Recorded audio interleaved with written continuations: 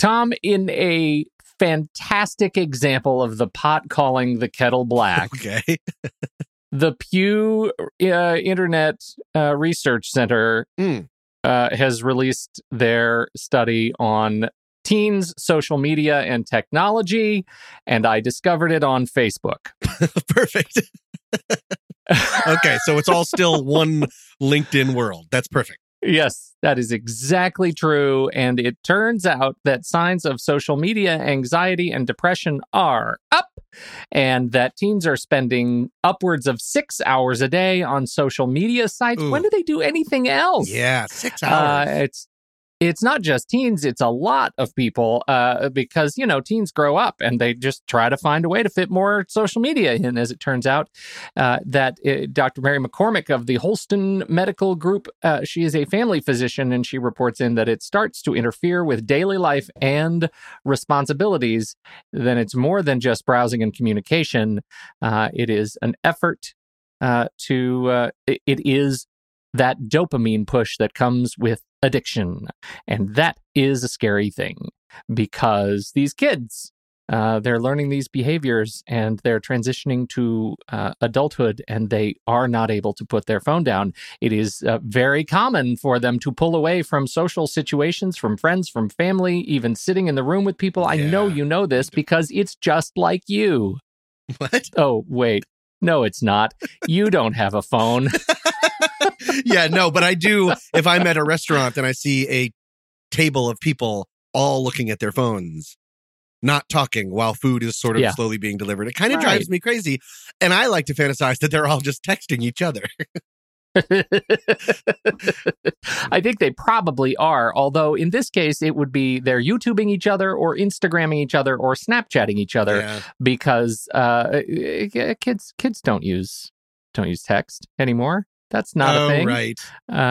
It's very small. It turns out, actually, YouTube, according to the Pew report, YouTube is used by 85% of respondents, percent of U.S. teens, 72% on Instagram, 69% on Snapchat, 51% on Facebook, only 32% on Twitter, 9% Tumblr, 7% Reddit. Reddit made it? Wow. Only 3% report none of the above. They're all on Google Plus. Right. Nerds. They're still trying to look up Ask Jeeves. Notice MySpace didn't make the cut either. No. Sorry. Yeah. Anyhow, this is a fascinating report, and it is terribly scary. For my interest, it triggered because it's part of my ADHD news feeds. And they said that, this is one of the most dangerous patterns for those living with ADHD, because this is the dopamine push, right? This is the thing that is going to make you, every time you pick up your phone and you get that little shot, that little stimulus of somebody who was reaching out to you or somebody who liked a picture that you posted, that is going to actually decrease the time between the next time you feel you have to pick up your phone. So you'll see it, you'll put it down, and instead of waiting 5 minutes, you now want you're the going to wait rush 4. again. Right. You want the rush more and more quickly. So you're already easily distracted and wanting things to change as fast as they can. And social media is just the perfect nest of that kind of behavior. And that's not how life works, says McCormick.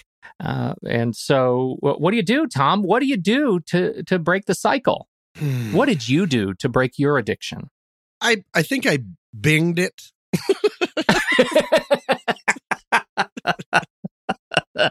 I will tell you that the most common recommendation, and one that I have done myself, is to do the purge. Delete the apps off your phone. Right. Just get them off your phone. You don't have to delete your accounts if you're not ready for that, but delete them off your phone. Make it so that checking your social media feeds becomes a thing you do in one particular context. It's not waiting in line at the grocery store or at the bank.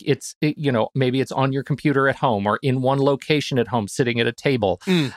Make it a thing that is context specific and not context general. And that's going to help you out. Or you can also do what I do, which is wait to adopt something like Facebook until way late. And by then, all the language has changed and they've added too many buttons and you don't understand how anything works. And so you just don't use it because you don't understand something that everyone understands. Just wait and wait. And then all of a sudden they'll be like talking about widgets and emojis. And you're like, I don't know any of these words. So dynamite. Welcome to MySpace, Tom. Exactly. Nobody cares.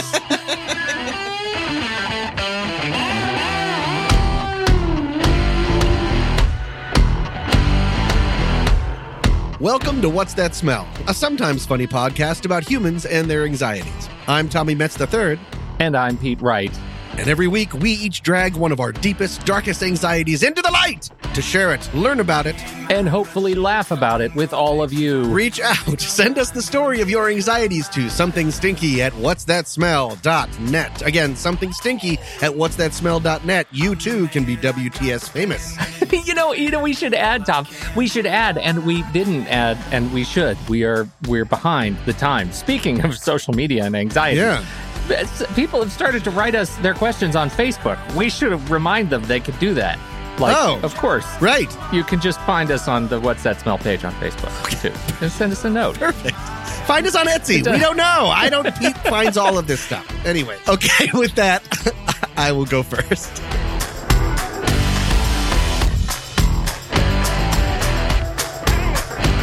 Pete, way back in episode 6 of season 1, I talked about my anxiety of robots and about how robots are going to bring about the downfall of humankind. Remember? That was a classic. Classic WTS app. Well, I am happy to say that my technophobia has officially been cured. I no longer believe that robots are a malevolent force, and I now think that all machines are good and helpful and to be obeyed at all times. And of course, this is a trap. No, I'm not just saying this because I'm afraid my phone is listening to me. All right, hold on real quick. I have to go throw my phone in a river. All right, Pete, there is a very strong chance that not many of our listeners will relate to my anxiety this week. And if I had to guess, I don't believe you will either because you're such a techie. But something has happened over the last couple of years, and I find it alarming. It started with just one friend, a friend of the show, Scotty P., who was an early adopter of futuristic devices. And now it seems like almost overnight, it's everywhere for all of my friends.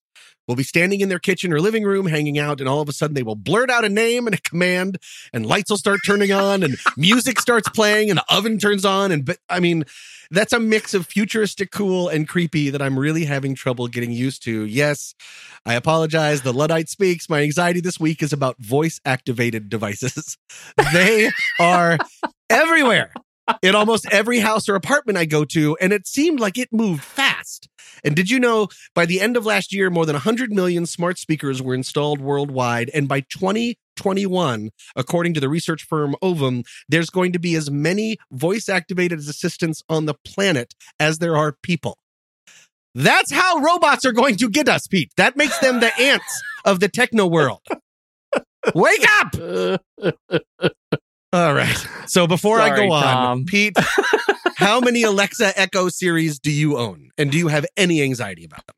I do not. I am a fan of Apple's HomePod. I have 2 of them. Okay, but it's the I same have one thing, on right? my bed. Oh, it's the same thing. Yeah, it's Siri on my bedside table and in the kitchen, and I also have the Apple TV plugged into my television and entertainment center in the living room, which also acts as a device that I can play things to. So, and the microphones I find are so sensitive. You'll love this, that it doesn't matter where in my house I am. If I say the trigger words, I can actually, even at a normal voice, sotto voce, I can just say things and I can turn lights on and off. And I should also add, over the last 3.5 years, I have replaced every single solitary light bulb in my house with Hue light bulbs. Those are the full color spectrum light bulbs. So when I say things like, hey, lady, relax, she actually picks up and changes all the light bulbs to a nice relaxing setting in every room, including the bathrooms everywhere in the house.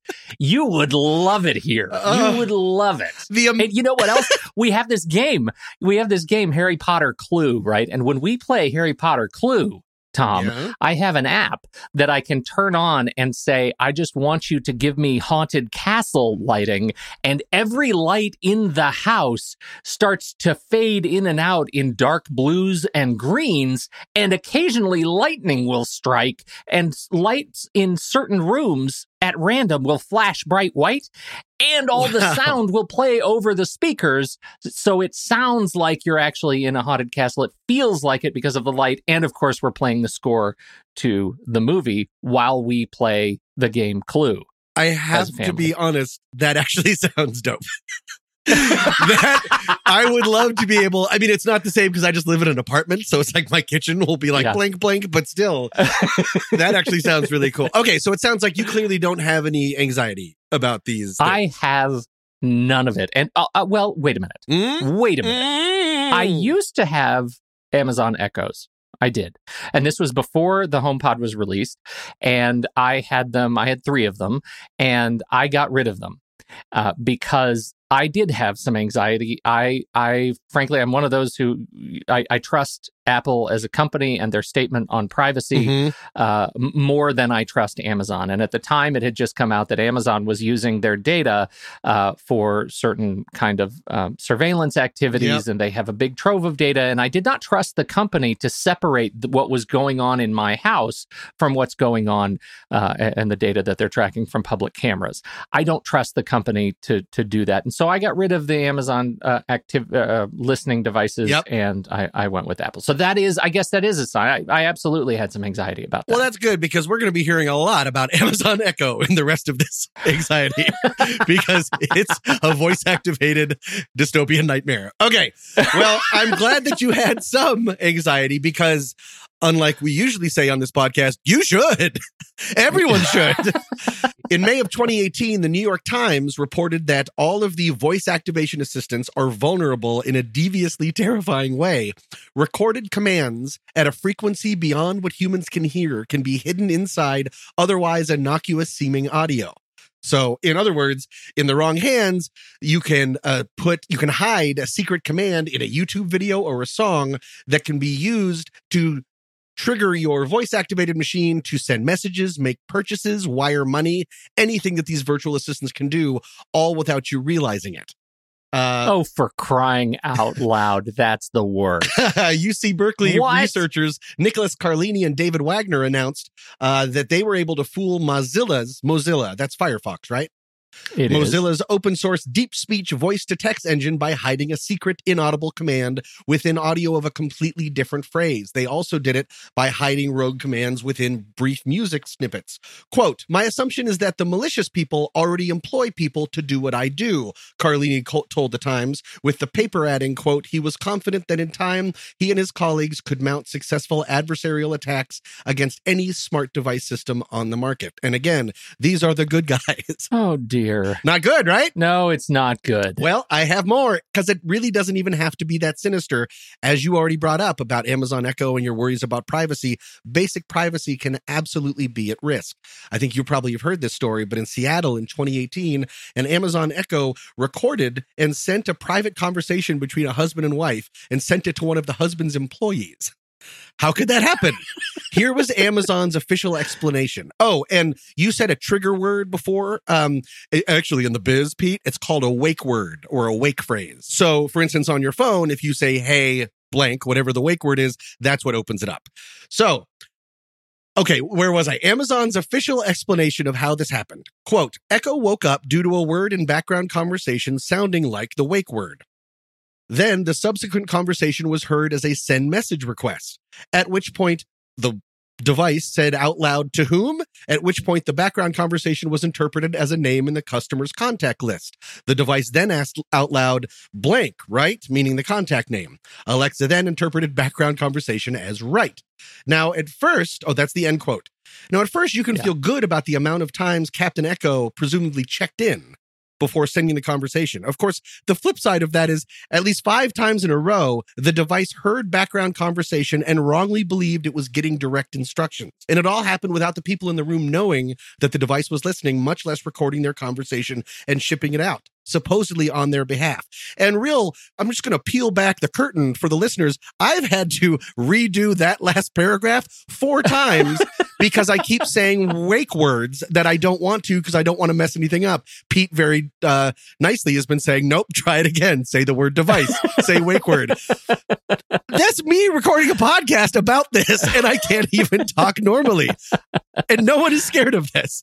Anyways. Well, so that story in particular is a cavalcade of failures, right? Yes. It really is. And at the same time, I absolutely believe that this is what happens, that there's nothing nefarious going on about this necessarily. This was not Amazon, and I am naturally skeptical of the company. This is not Amazon, attempting to do something, evil, right? This, in fact, is not something, because this happens all the time. I 100% agree. That doesn't make it less scary. That's the problem, is that what I imagine happened, which is what happens around our house all the time, is that the volume of the device was so low, maybe that you plugged can't hear into it another in. thing, that you couldn't hear it respond to you. And that's what happens to us, because usually the volume is a little bit higher when it automatically, sets a timer because it misinterprets something that we're saying in the kitchen.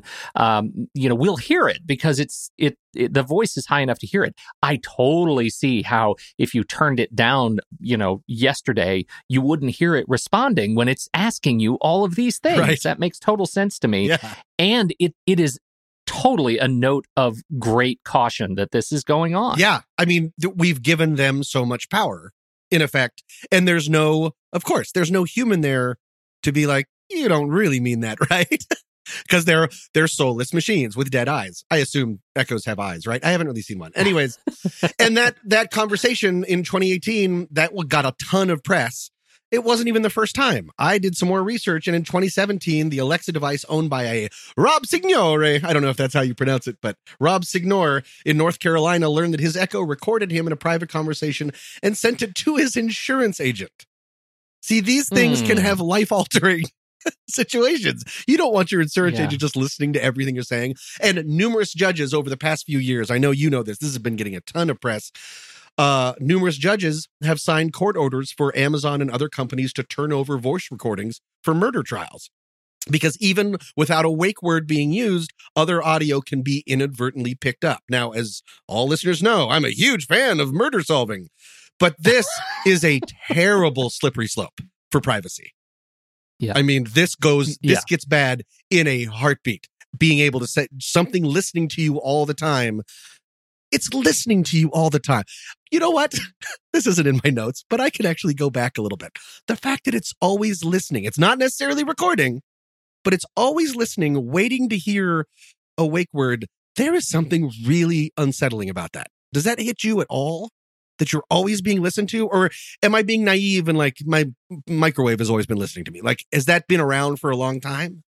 Well, I guess I can sort of answer that. Has it been around for a long time? No, devices have not been. We're in a unique era, right. A new era. I mean, just your appliances have not been listening to you. Frankly, they don't care.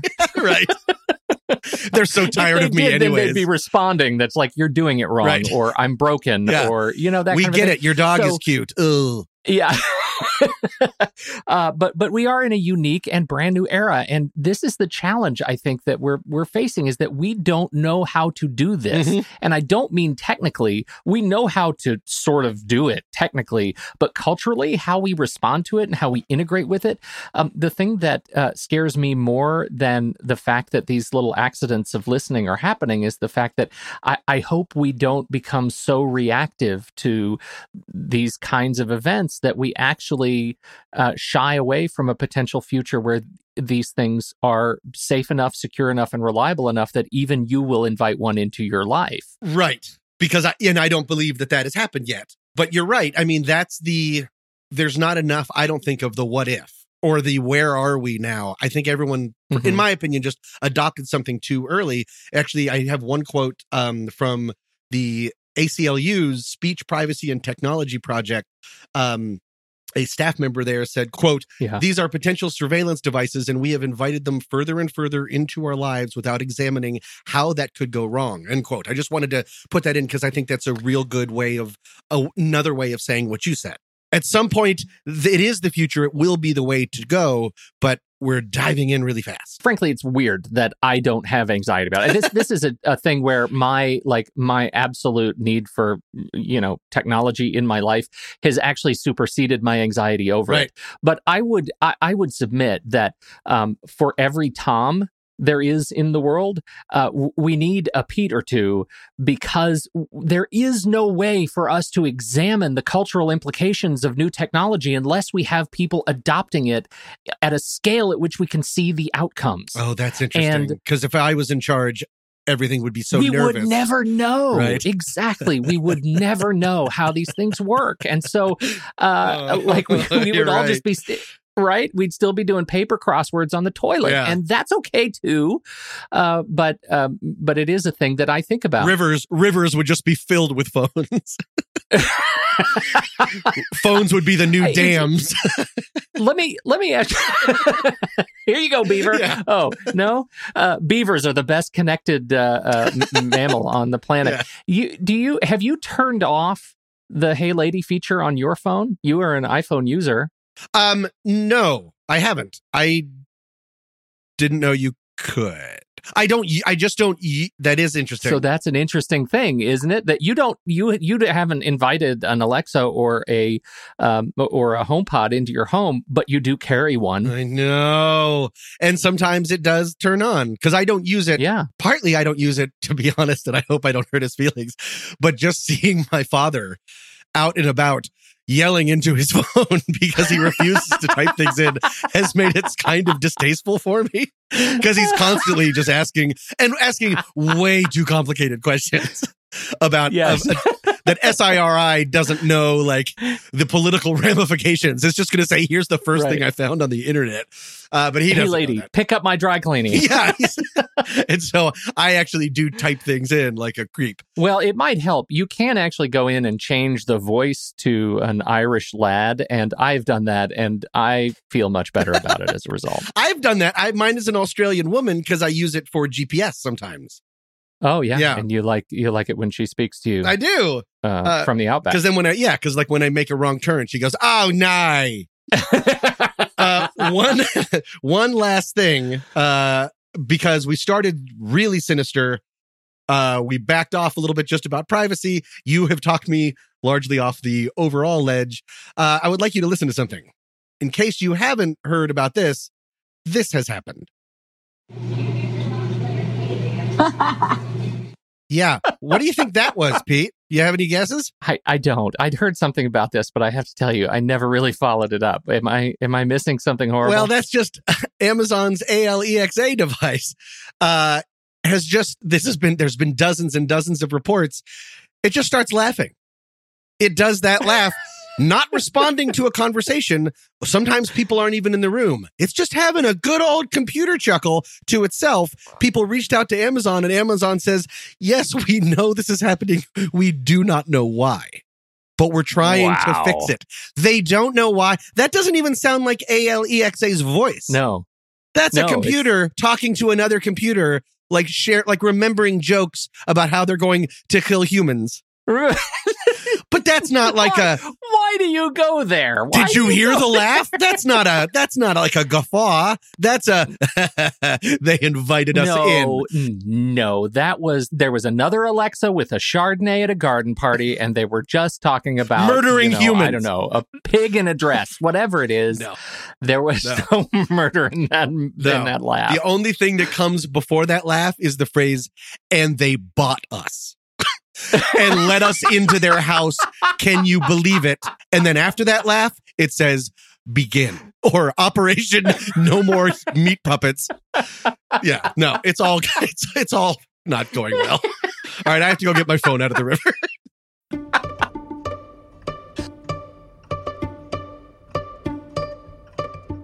Today's regret, Tom, that one little thing that I did this week that makes me recoil in terror, I blame on you. Oh no! What did I do?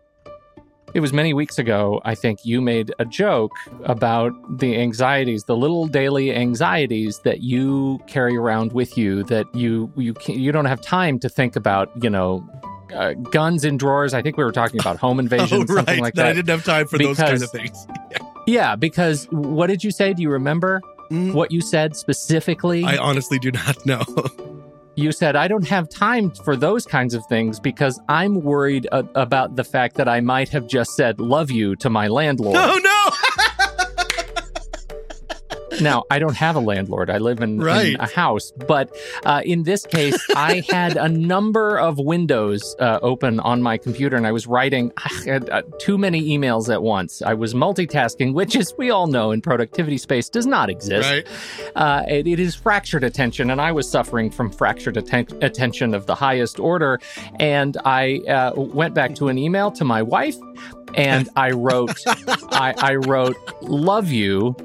And then eggplant, peach, and rosy lip emoji, indicating that there was going to be hopefully some hanky-panky kind of activity and a kiss. Oh, no. And then I sent it to a client in Denmark.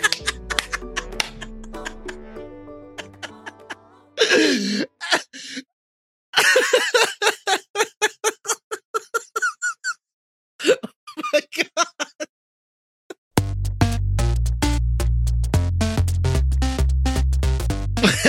Well, here's something you won't regret, Pete. Today's podcast is brought to you by Audible. Get a free audiobook download and 30-day free trial at www.audibletrial.com/scent-of-a-podcast. Free audiobooks, free trials, and you get to support your old friends at WTS. Again, over 200,000 titles to choose from for all your rectangles. Again, 30-day free trial at audibletrial.com/scent-of-a-podcast. Pete, I was just talking about robots. Is everything a robot? Should I call them machines? I feel like I call everything robots. No, Tommy. No, robots. It's not part of your identity. Okay, oh, yeah. We're going to stick with robots. Well, I have a book that I just finished on Audible, and I loved it. It is called Gateway by Frederik Pohl, Pohl. It is sci-fi, which I don't usually do, but I loved this one because it comes highly recommended. It won the Hugo and Nebula Award for Best Novel back in 1978. It takes place in the future, as most sci-fi things do. We have discovered an ancient technology that, of course, was way better than ours that lets us, it's called Gateway, and it lets us travel to unknown destinations all across the entire universe. It's a lot of putting faith into robots and machines that you don't quite understand in order to try to further the human race. As a result, it is pretty scary at times because these people are sitting in these alien boxes, pressing buttons they don't understand, and are just showing up somewhere. The publisher's summary says, Gateway opened on all the wealth of the universe and on reaches of unimaginable horror. It is 8 hours and 37 minutes, so that's pretty good. I really loved it. It was not too sci-fi for me. It's a real mix of sci-fi, horror, space stuff, pew-pews, all of those things. I was a really big fan. So I suggest Gateway by Frederik Pohl on Audible. Looks like it's pretty cool. It's part of a series. So if you like Frederik Pohl and the Gateway, you can get more. Yep. It's called the Heechee series. And just that's the one problem with the book. Is for some reason we named this ancient alien the Heechee tribe, and that's dumb. So anyway, I loved everything else about it, though. Again, visit audibletrial.com/scent-of-a-podcast. Get a free book, get a free trial, and help us out. Pete, you're up.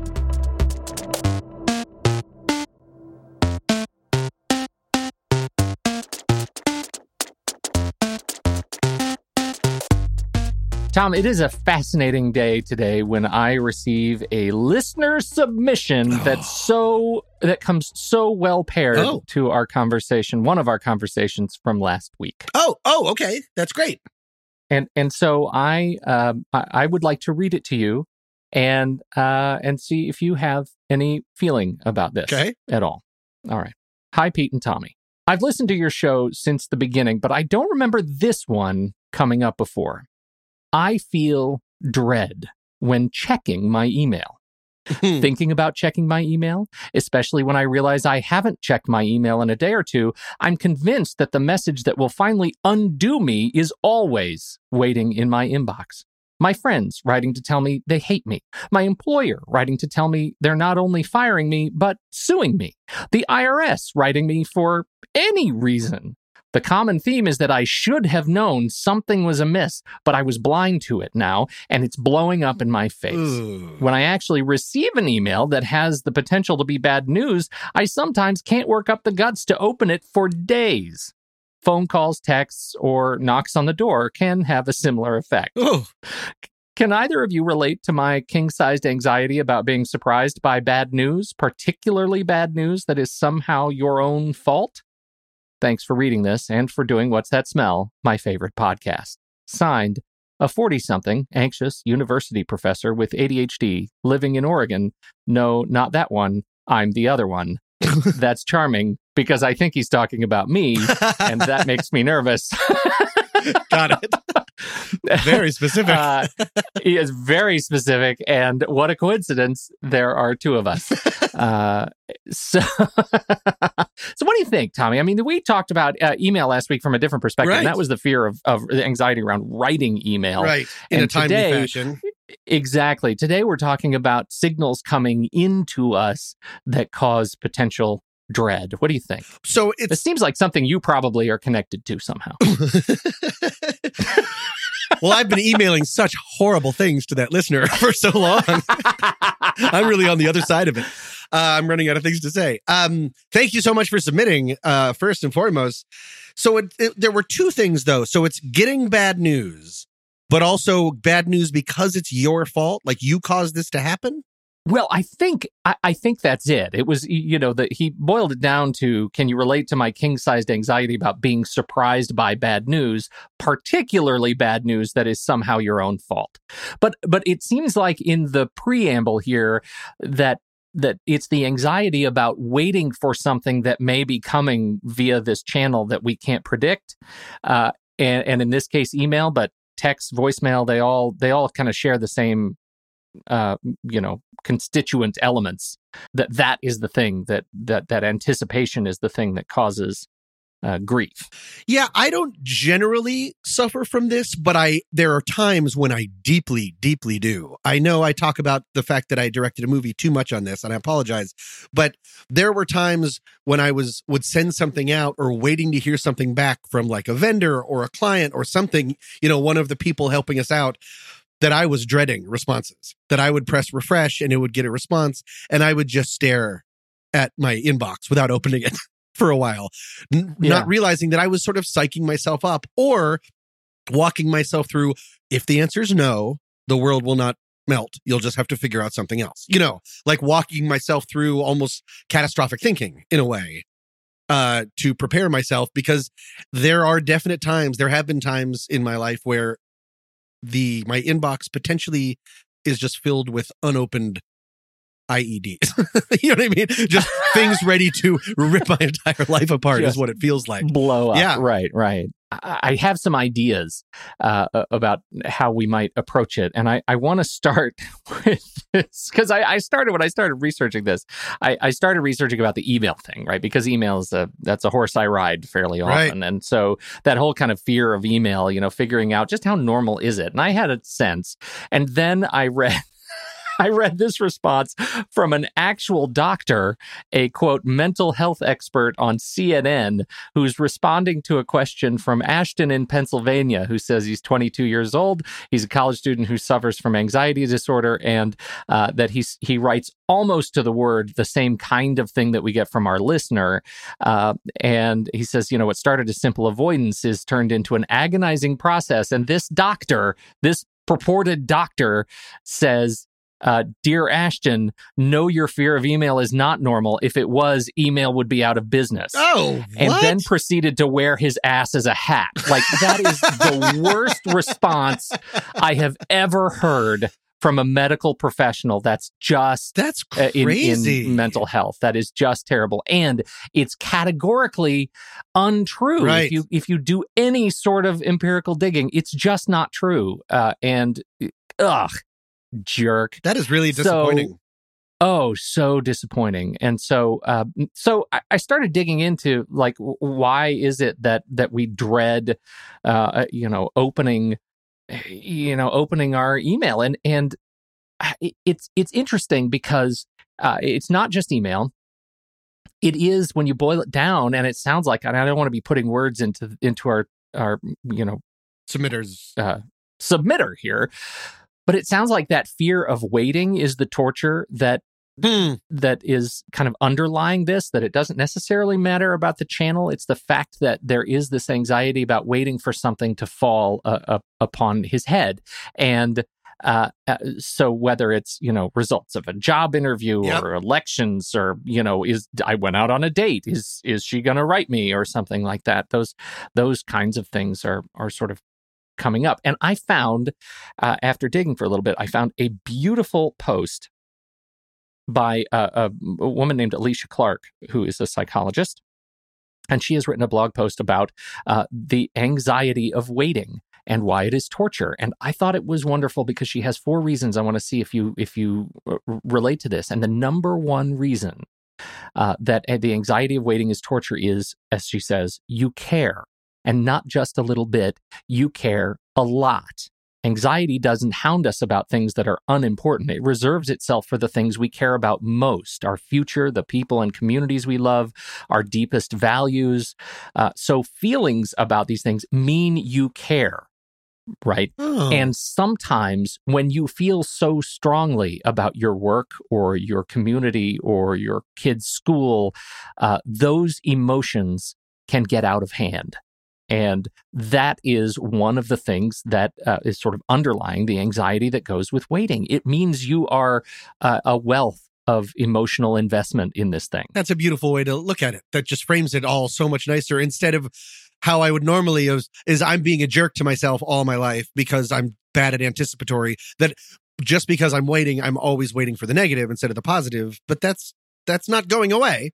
I can say that out loud, and I know that that's the truth. But to know that, yeah, because my heart is big, she should write that other doctor. I'm going to turn it on its head, and this next part's not going to feel so great. Oops. Because when paired with number 1, number 2 is the thing that actually causes us to feel pain. Because we are awash in emotional investment in whatever it is that we're waiting for, whatever it is that we anticipate is going to be thrown across the email transom. Number 2 says, you don't believe that you can handle the outcome. That connects exactly to what I was just saying about trying to walk myself through the negative, because the only reason that I didn't think about that. The only reason that I'm doing that is because obviously part of me is worried irrationally that like my head will explode. That depending on what is in that email or that thing, my heart will stop. And so I have to test it out first. I have to dip my toe in hypothetical water. Interesting. It's sort of crushing when it's boiled down to hurt. A simple sort of 2 steps. It hurts a little bit because you don't think your mindset is one. And I'll say this spinning off of a book by Carol Dweck, who wrote this book called, Mindset, I think, Growth Mindset. And she's done some amazing research on what it means to actually reframe your own mindset. And that the thing that you're worried about is this undesirable outcome. It's not the fact that the outcome is undesirable. It's the fact that you are ill-equipped to face it. And that's the thing that you have to kind of tackle, right? You don't tackle email. You tackle the fact that you don't believe you're made of stuff that can actually face the hard thing. Right. And that's the brain damage of this whole loop that you get into. That's the brain damage, is that you don't feel empowered. You don't believe yourself empowered to be able to do what you need to do.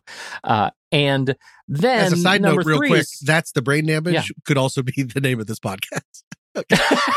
I know we're just always fishing around for new names. Yeah, that's the brain damage. That's right. This week, that's the brain damage. That's the brain damage. That's right. So number 3 is it's sort of a corollary to number 2. We'll call it 2A. Okay. So number 2, you don't believe you can handle the outcome. Number 3 or 2A, deep down, you believe that you may not have done everything you could. In whatever scenario, to prevent you believe something bad from happening, prevent, to learn, to be prepared for whatever you want to do to fill in what comes after everything you could. whatever it is, the thing you're worried about is the list of other things that you potentially could have done to make things easier. If you're worried about the IRS writing you and saying that you're about to be audited, maybe you're worried that you didn't scan all the receipts that you needed to scan, right? That you haven't completed all the steps that you needed to complete in order to be prepared for whatever's going to be coming in across the transom. That's dangerous. I mean, I think that's completely true, but the fact is that's setting up a no-win situation. Because it's always going to be your fault. Exactly. Yeah. Exactly. And so then you're inviting in an obsessive thought spiral that is very hard to get out of, right? It's very hard to get yours to shake when you're existing in that space. Like that is a legit dangerous place to live. And her last point is in focusing too much on the outcome, right? That negative potential horizon, we squeeze out gratitude. Oh, and I like the way she says that. In wanting something so badly, it's easy to ignore the success and blessings all around us, right? We have forced our fear and anxiety to the margins of the page such that there's no more room for color on the page, right? It's just darkness. Because your happiness is based on that very last thing. Like that news, I am that bad news. I am a failure because of this latest thing. Wow. Yeah. And I'm a failure because it's the thing that I don't know the answer to. Like every question ends in an ellipsis. Right. You know what I mean? Like it's the unknown of what's going to happen next. And that's the problem with email, voicemail, text, like any of these inboxes. And this is what gets us, I think, back to the practical stuff, which is there a way to free yourself from the harness of this spiral of email and feeling like you always have to be on top of it, and how has that impacted your life? Right. So after our conversation last week, have you changed any of your email behavior? Nope.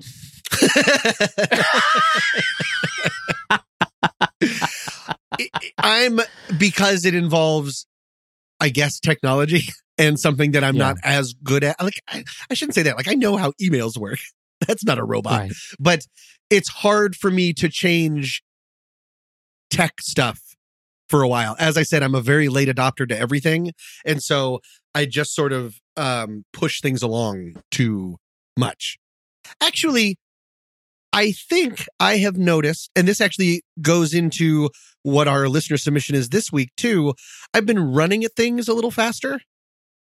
Meaning when an email comes in, I think I'm just more conscious because of what we talked about and what we're talking about now, maybe, that I'm able to see, that email, the idea or the possibility of that email gives me anxiety, so I'll open it later. Instead, I open it right away. I don't know if that's necessarily a good thing, but it is ripping off the Band-Aid because I know my mind is so clever and the worst that it will make that, it will make the in-between time so miserable because I'm just anticipating that just ripping it off and knowing, okay, there's at least no more mystery and darkness hiding, then I can start dealing with it. And I think that probably is a direct result.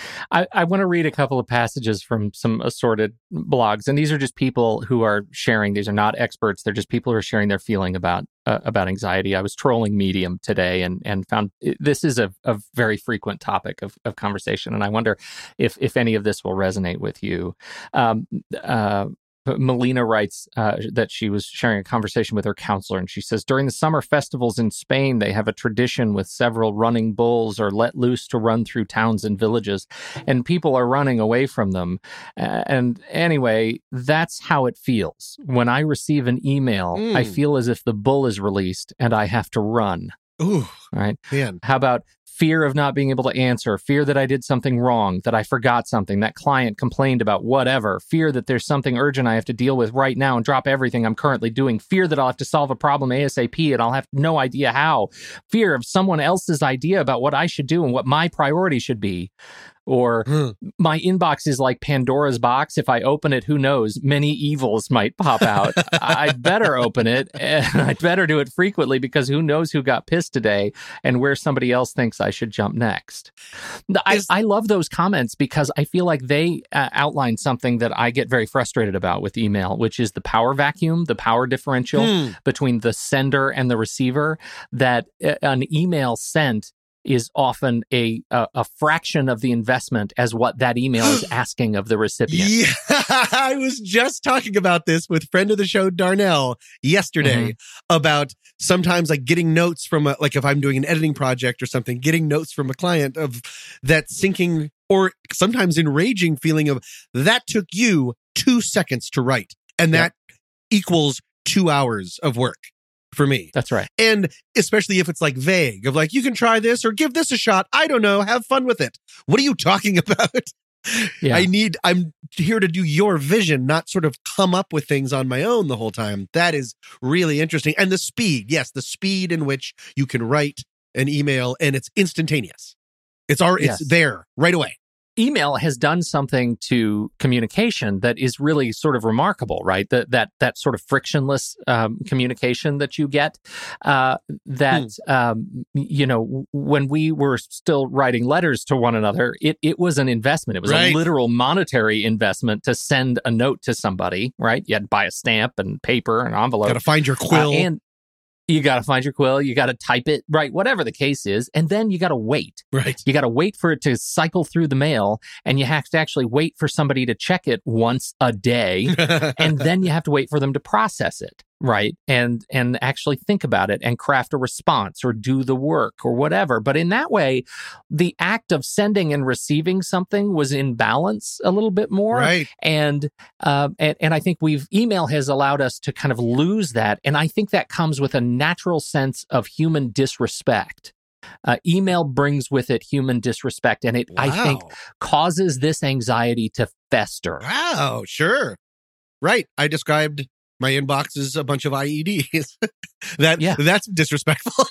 Exactly. It is disrespectful. It's disrespectful to you as a human being, right? People who write, I just got an email that said, I'm sitting here literally waiting for you to do the work that you agreed to do at some point because I'm going to use it in a PowerPoint presentation that I'm preparing today. Right. Well, right now I'm podcasting with my friend Tom. I'm not doing that work, but that is now a thing of anxiety that's sitting over my head because I saw that notification accidentally when I should have had my email turned off completely. Right. That's the thing. I've allowed that to creep into my head. Like that's legit. Like I'm not speaking metaphorically. I didn't think so. It seems very specific. Yeah. Creep in. It's very frustrating. We're talking about you, Dwayne. No, I don't know what his name is. And that's on me. Right. That's on me for training people that this is how I respond to email. And so it gets to some of the recommendations of how to start to wean yourself from this stuff. And as always, when we're trying to face our anxieties and our fears, it starts with naming it, right? Aloud, talking about it. Like we're trying to talk about it here, that it's frustrating. It's for me, I find it okay that I think of email as a chore akin to like cleaning up dog poop in the yard, right? It's a modern reality. I have to do it. I don't have to love it. Sure. Right. Occasionally, maybe I'll find somebody's watch in the dog park, but mostly it's just crap. And I thought you meant like in the poop. Like you're doing it wrong. And second, I try to do the math. And this is another recommendation, right? Really put in your head, is someone's life in danger if I don't check my email every hour? Right. Part of the anxiety, it comes from wondering that's like about what's in there, like of wondering what's in there is the pressure that we feel as if we have to open it. Right. It's like you feel like you're being led to the guillotine, but your hands aren't bound. Like you can get away. You can walk away. Yeah. Right. Yeah. But you're still holding your wrists together as if they're bound. And that's really frustrating. Remember when you had to go get the mail every day? I do. Like when you were walking to the mailbox and you got the mail and then you did your stuff with it. Like you just did that once a day. Right. Why do we suddenly feel like email is a thing we have to check every 10 minutes? That's interesting. I thought it was a personal victory, me running and opening emails as soon as I get them. I'm starting to I know, to rethink and that. this is. I'm totally worried about you now. Like, I've answered 9 emails while we've been talking. They are totally misspelled. Like, I can't do both things at once, but I am.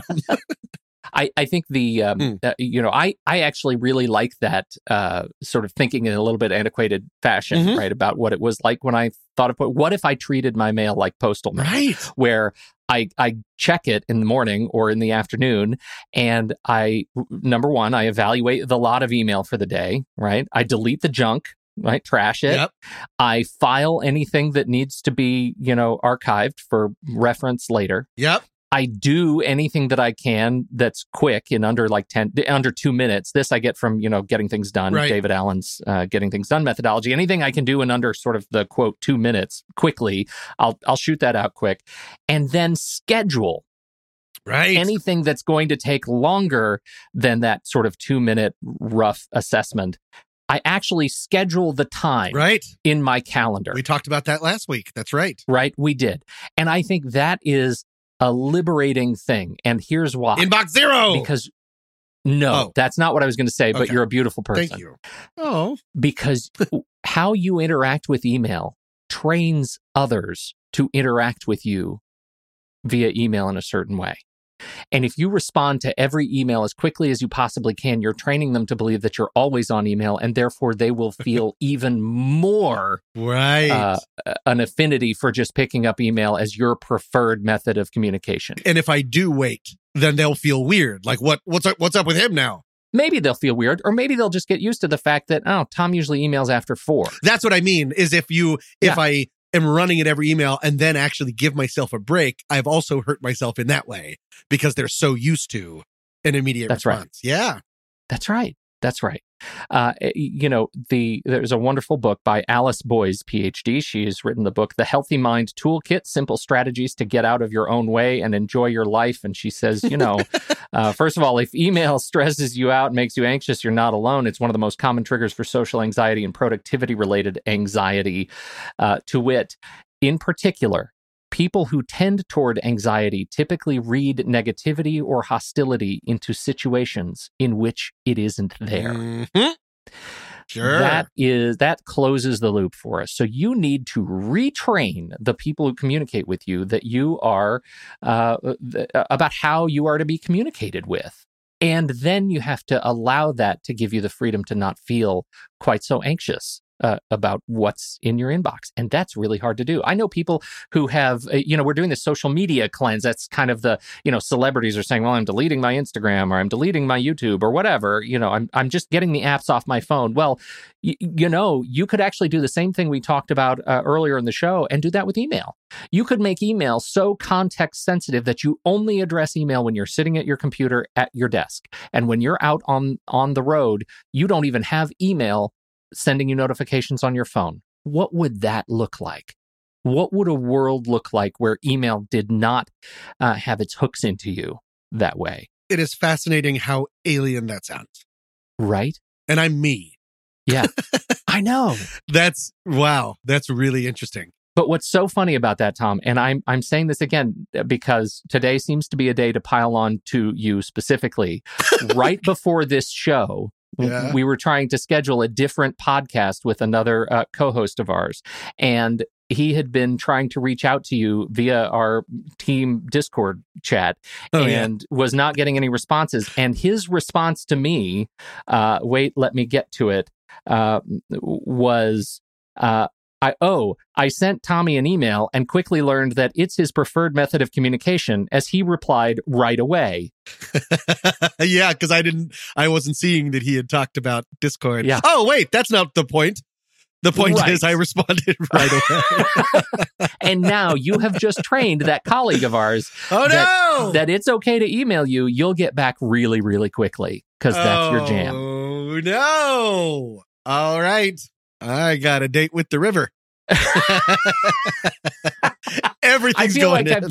I feel like I've been ranting a little bit, Tom, but this is an important concept to me, and I'm sorry about that. It's not very funny, and I hope that I hope we can find a way to laugh about it, because I really appreciate this. Our listener, the 40-something anxious university professor with ADHD living in Oregon, writing us this. It's a hot button for me. Yeah, well, and it's just so universal. I mean, I haven't heard these things being talked about like this to this extent. Mm-hmm. So I love it. I'm very appreciative, because I clearly know I am a test case for all of this. My solution to the problem at hand was make it worse. And I'm one of the hosts of this dumb podcast. Next week, ladies and gentlemen, Tommy and I are going to stage a Gone Girl. Yeah. That's the brain damage. All right. But she looks fine. Gonna take some time. Gonna make her mine. Gonna make her mine. Thank you all so much for joining us for this episode. Today's tune is Hell Yeah by Ride Free. Coming up next week, we haven't brought up Haunted Honeymoon. I'll let you take that. Go ahead. You have the floor. I don't want to. Start by making a sacrifice. What? What does any of that mean? And why am I getting so turned on? It's Clearly, the pivot. You started this anxiety, and I thought, no, I got this one under control. And now I'm feeling really terrible. That was you doing the work of 5 people. Until then, I'm Pete Wright. And I'm Tommy Metz III. Thank you so much for downloading. We will be back next week on What's That Smell? I don't care, it's a double